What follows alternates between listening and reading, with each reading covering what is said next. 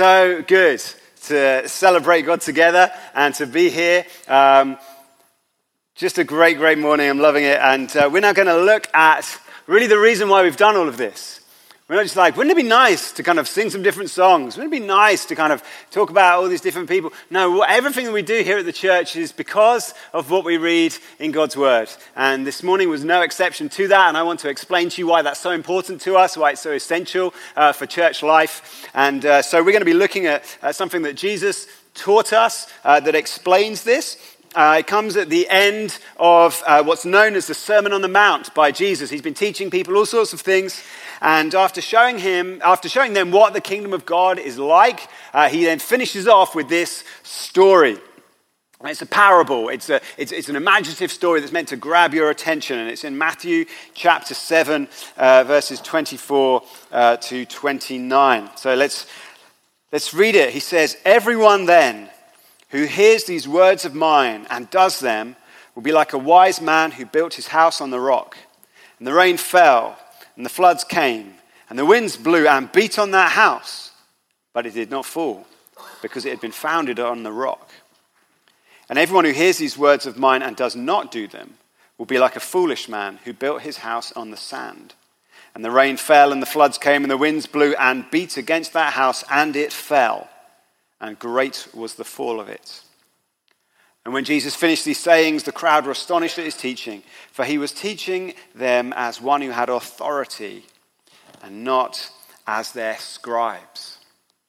This is God's word.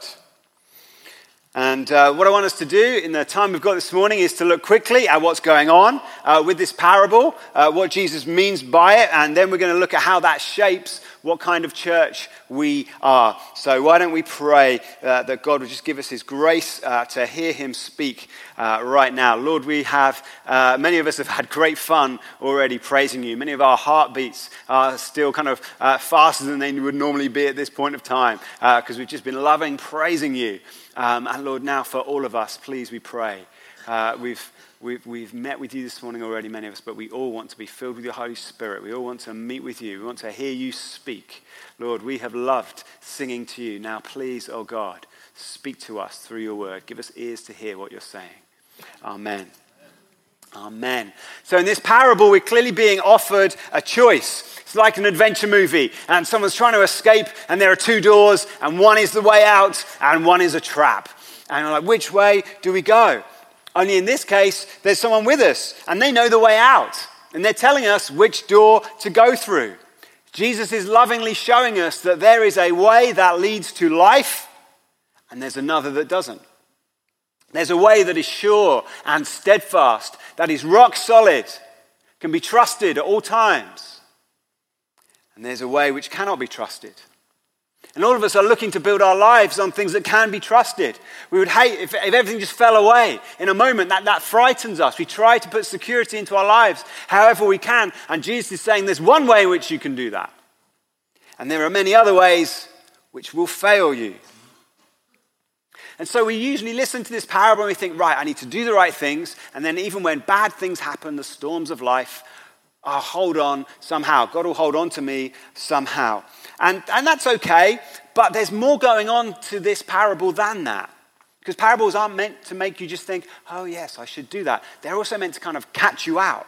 And there's a sting in the tail often. And I think Jesus' first listeners would have heard some things in this parable which would have surprised them and shocked them. And so I want us to look at them so that we're not just being like, oh, we should do good things. That's what God wants us to do. But we need to know what God is doing on the earth right now. And I think this parable tells us this. We start by understanding this when we read through the whole of the Sermon on the Mount, which we aren't going to do right now. But people often say, yeah, the Sermon on the Mount is full of good advice. It's full of how you should live. And it is full of how you should live, but it isn't a collection of suggestions. It isn't life hacks. It isn't 5 tips or however many there are in there for a successful life. That's not what Jesus is doing. Jesus is announcing something. Jesus is declaring that the kingdom of God has arrived, and this is what it looks like. Jesus says, here's how the kingdom of God works. Here's who's in, and here's who's out. Here's how those who are in should live. Here's what it's to look like. And very little of this is what his listeners would have expected. They were Jews, and they knew that God had chosen their nation to bless the whole world. And they had the temple, and the temple was the dwelling place of God. It's this mighty structure, and in the heart of it, a place called the Holy of Holies, and it was where God dwelt on earth. It was the meeting point between heaven and earth. This surely was God's kingdom. And yet, the nation was under Roman rule. And so they weren't being led by God, they were being led by the Romans. And actually, they weren't even just being led by the Romans, they were being led by themselves, their own desires and their wishes. The temple was compromised by corruption and hypocrisy. And what often happens at moments like that is that people come along and say, you see, this isn't right, and I will change it, and we can make this better. And Jesus doesn't do that. Jesus says, I'm doing something entirely new. He doesn't have a suggestion for how this can change. He tells them that God is doing a new thing. And he talks about building a house on a rock. And when you think building a house on a rock, you think about your life. You think the decisions you make and the choices you make and those kind of things. And that's legitimate. But the house, when Jews heard the phrase the house, they didn't think of their own home. They thought of the temple, because the temple was known as the house. And it actually had a foundation stone of rock. And so by using this language of a house being built on a rock, Jesus is saying that a new temple is being built. And it isn't being built on the same foundation as before. Jesus is saying that this temple is being built on him. You can't separate Jesus and his words, because everything he said he did and everything he does ties up with what he says. It's not like us when we're like, oh, don't do what I say, do what I say, don't do what I do, or that kind of stuff. There's some separation for us between us and our words, isn't there? There isn't with Jesus. Everything he says, he is. And so to build our life on Jesus is to build our life on his word. And so that's what he's saying when he talks about the house. And as for the storm, again, we think, wow, we talk about the storms of life, don't we? We go through these things, and that's fair enough. But storms in the Bible are often a sign of God's judgment. They are the revelation of what's really going on, because things can look fine when the weather's lovely, but when storms come, we see what the situation really is. Storms can also be associated with punishment, which can come with judgment. The flood which Noah lived through is the most famous example of this in the Bible. It makes it clear, doesn't it? It's like, this is God's judgment coming. There are plenty of others. Now, Jesus, because he was God, knows all things. He knew that there was a storm of judgment coming to Jerusalem just a few decades from when he was speaking, that the temple would be destroyed by the Romans. But he's actually looking even further ahead to the final storm. Just before this passage that we read, he talks about that day. And that's what's in his mind at this point. That day is the day of the Lord. It is Judgment Day. It is the end of the age when all people who have ever lived, wherever they're from and whatever they're like, will be brought before God to be judged for how they've lived, for what they've done with what he has given them. That is the storm that Jesus has in mind. And so he's saying that those who don't accept this new thing that God is doing through Jesus are building on the wrong foundation. And if they don't repent and start following him, then all they have built will be destroyed in the coming judgment. All of this can be found in the Old Testament. If you want to understand how Jesus thinks, you want to read the Old Testament, because that's where it all comes from. Ezekiel 13 rebukes people. They were pretending to be prophets, and they were telling people, yes, what you're doing is really good, even though it really wasn't. And Ezekiel 13 says this, says, precisely because they've misled my people, saying peace when there is no peace. And because when the people build a wall, these prophets smear it with whitewash. They're like, yeah, it's all good. Therefore, thus says the Lord God, I will make a stormy wind break out in my wrath. And there shall be a deluge of rain in my anger and great hailstones in wrath to make a full end. And I will break down the wall that you have smeared with whitewash and bring it down to the ground so that its foundation will be laid bare.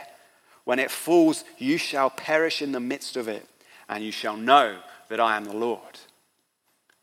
That sounds really familiar, doesn't it? Well, let's add some more to it. Jeremiah, which a passage actually that Jesus quotes, Jeremiah 7, has this house which is called by my name.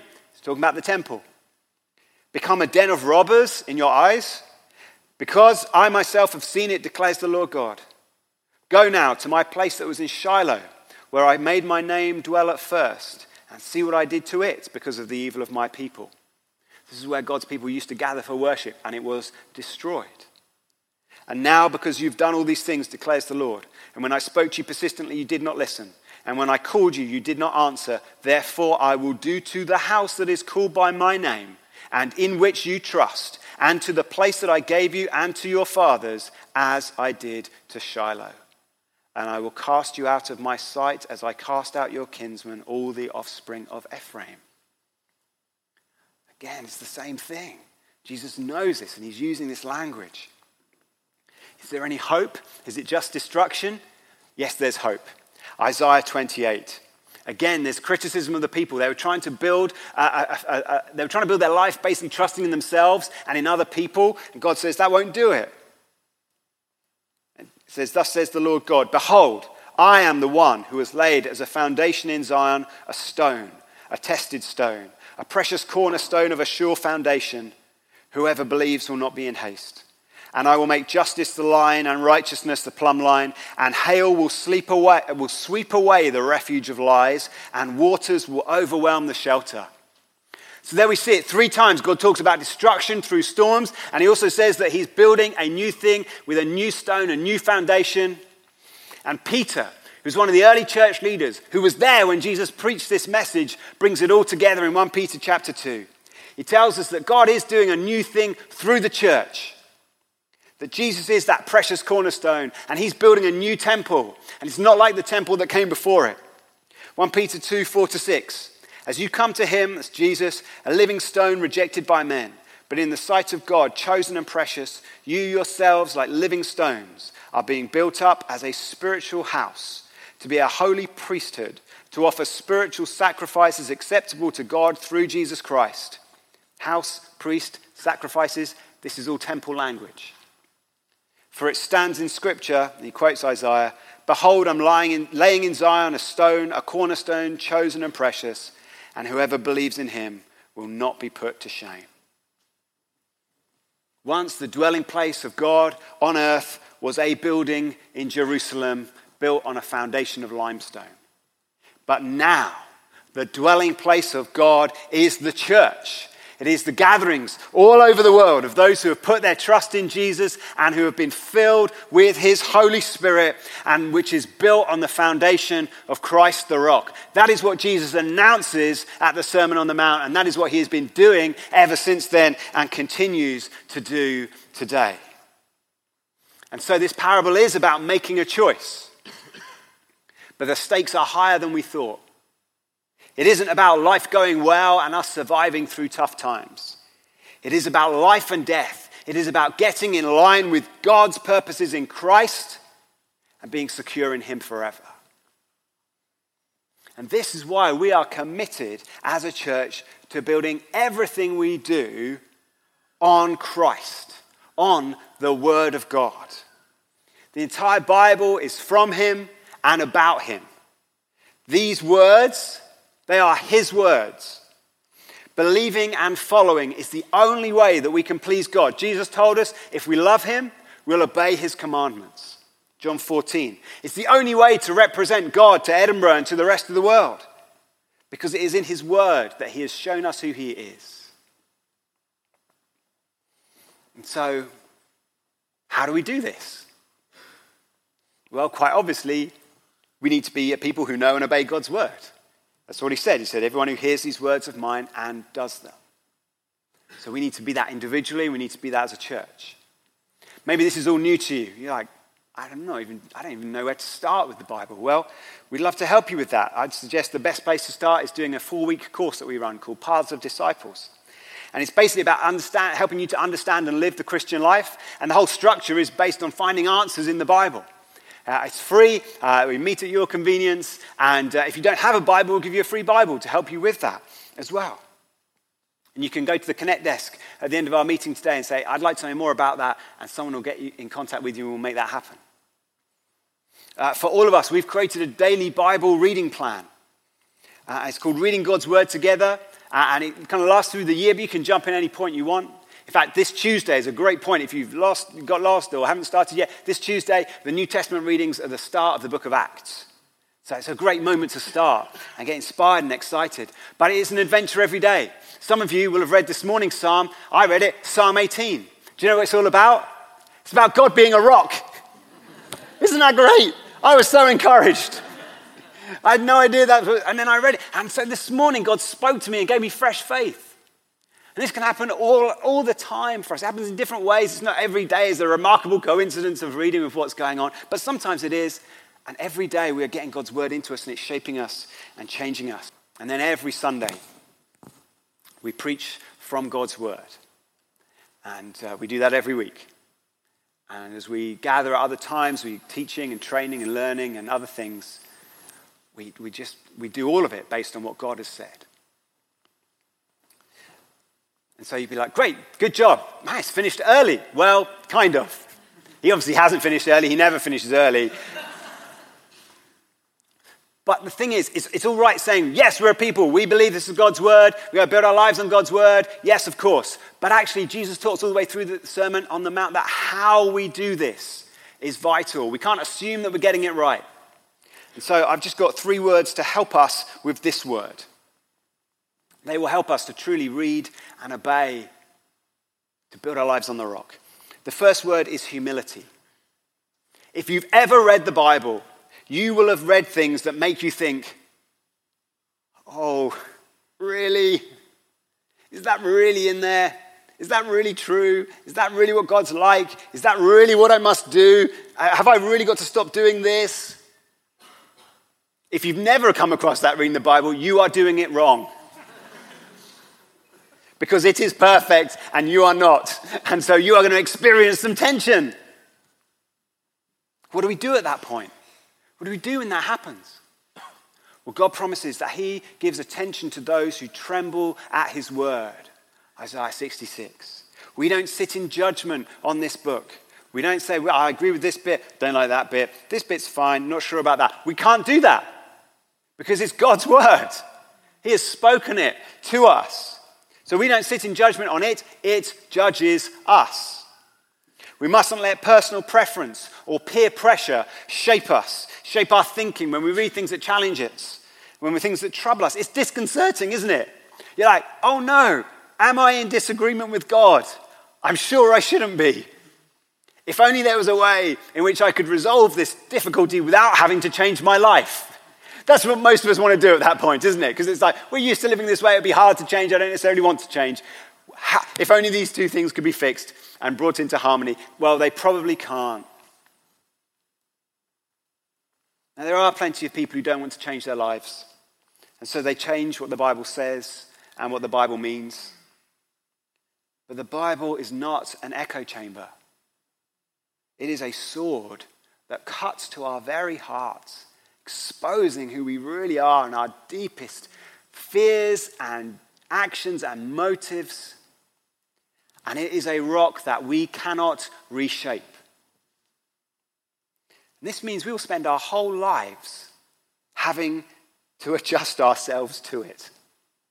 Because there will be more and more for us to find and discover and learn about. And more we realize that God is wanting us to understand about him and change how we live. Of course, we wrestle with difficulties. We don't just go, oh, well, that's the Bible, I have to believe it, because the preacher guy said it. No, we wrestle, we explore, we talk honestly, we get trustworthy help. We want to make sure that we're hearing it properly, understanding it properly, but we start and finish with the conviction that God is speaking to us, that it is God's word. And in the small group notes, there are some recommended books to help you with that. If you're really wrestling with that, you want to explore it some more. So we've got to read the word and obey it with humility. And we've got to read it with wisdom. So building our lives and our church on God's word means being constrained by it. It said this, so we've got to obey it. But it also, there is a releasing in this as well, because the Bible doesn't tell us how to, everything that we're to do. You will have faced decisions that you won't find a clear answer to in the Bible. Where you should live, what job you should do, who to vote for, what brand of clothing or phone or ketchup to buy, or, all these choices. You're like, well, it doesn't say. And as a church, There are leaders all across this church in all the different areas who are making decisions on what to do with what God's called us to do without necessarily God having explained exactly how to do this thing.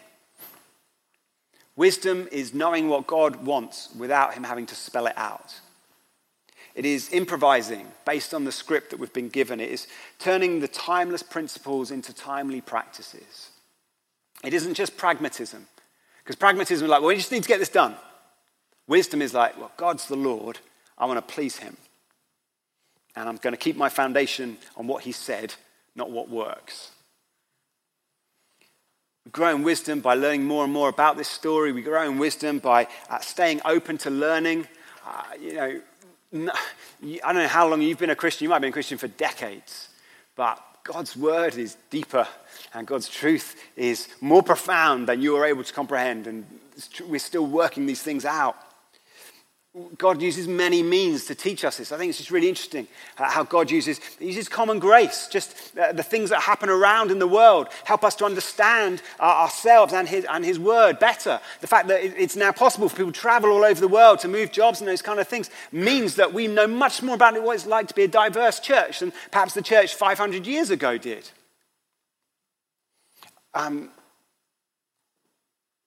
Even challenges that come, the last kind of couple of hundred years in the West, certainly the last 70 years or so, massive challenges against the authority of the Bible, the trustworthiness of the Bible. And that's meant Christians have had to think about those things, and they've gone back to God's word, and they've used the humanities and the sciences and stuff, and they've come up with really good answers so that we can be more confident in the Bible than we were before. So wisdom's not scared. Wisdom says, let's find this out. Wisdom means listening to others. We've celebrated the diversity of God's church today. But we still here in Edinburgh are in a situation where kind of Western and male Christianity dominates thinking and learning. But those are minorities in the global church. More women in the church than men around the world. There are more non-white people in the church than there are white people in the church around the world. And so God is now raising up voices and thinkers and examples from all over the world. And wisdom comes when all of us learn from each other in that. From all those who love God's word. You won't become a Western white man. You shouldn't, unless you already are, by reading the word. You become a Christian. And that means you need to listen to voices from diverse backgrounds. In order to do that. Wisdom also recognizes finally that not everything will become clear.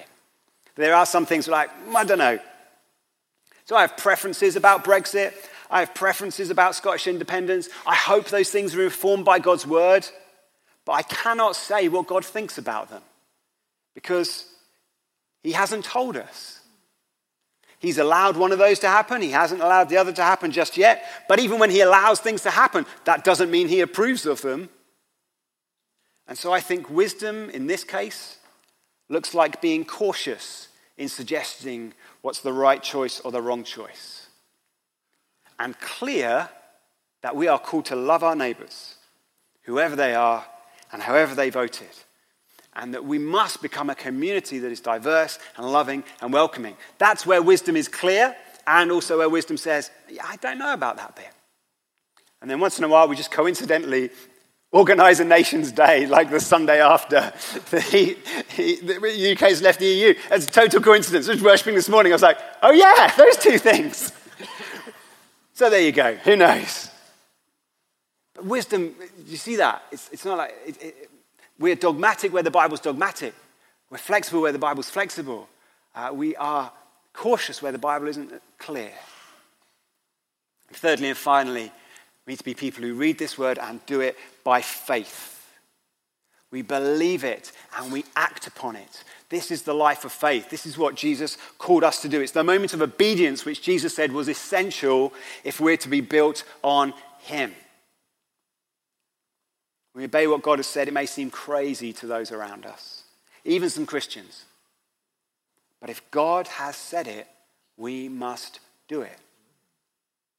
And so we pray for people to be healed because God's a healer. He's told us in his word. We love everyone, at least we try to, because God has loved us and he's told us to love everyone. We plant churches because we don't believe that it's coming to an end. We believe that God is doing a great work and he's always wanting to bring new people in. So we need to plant churches. We do new things because God's calling us to do new things. We pray, like we've prayed in this past week, and maybe you're one of those people who are in the prayer room, you're like, wow, all these promises from God, they are still true. We can call on him, we can believe him, and we can see them answered. Many of you were there on Friday night. We had such a great time of just calling on him in all sorts of different ways because we believe that he hears and he speaks. We give our time and our money and our abilities to eternal things. We take stands on things that seem ridiculous or out of date to others, but matter enormously to God. We have our whole way of thinking and acting shaped by him and what he said to us. Jesus and his word are called a rock of offense. They're called a stumbling block, even to Christians, but especially to those who are not. Many of us wince at the prospect, don't we, of someone saying, oh, so you're a Christian? So do you think the Bible's true? Like, I wish they wouldn't ask that question. Maybe I'll say something about love and, the path of least resistance. That's what we want at that point, isn't it? We want to stay as controversy-free as possible. But our culture is built on shifting sands. It cannot be trusted. You can't get a secure footing. Isn't it interesting how quickly someone can go from being an absolute hero in the world's eyes to being a villain, evil even. It can be a slip of a tongue at the moment. It's just fascinating to see how that happens. And suddenly they've gone from hero to worse than zero. It's shifting sands. God's word is timeless and unchanging because God is the same yesterday, today, and forever. This rock has endured many storms and still stands. It has sharp edges. It does. But it is the place of safety, and our confidence must rest on it alone. By faith, we stake our entire lives on him. We're not going to keep some rival gods happy as well. We're not going to hedge our bets. Like, but money is important. Don't want to act in faith so much that I have enough money or popularity, or just acceptance. That's important. Don't want to make my life so solidly on God's word that no one likes me.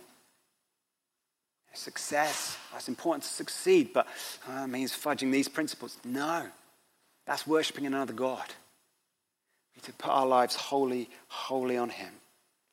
Storms will come now and on the final day. But at Kings, we believe this house will not fall so long as it is being built on the rock that is Christ. I'm going to finish in just a moment. This picture of a house on a rock just made me think of Edinburgh Castle. Mighty, immovable, impregnable. And when we think of a castle like this, when we think of a mighty house, actually when we think of the temple in Jerusalem as it was, enemies can't come in. That's the whole point of a castle, isn't it? It's like, we are here, you can't come in.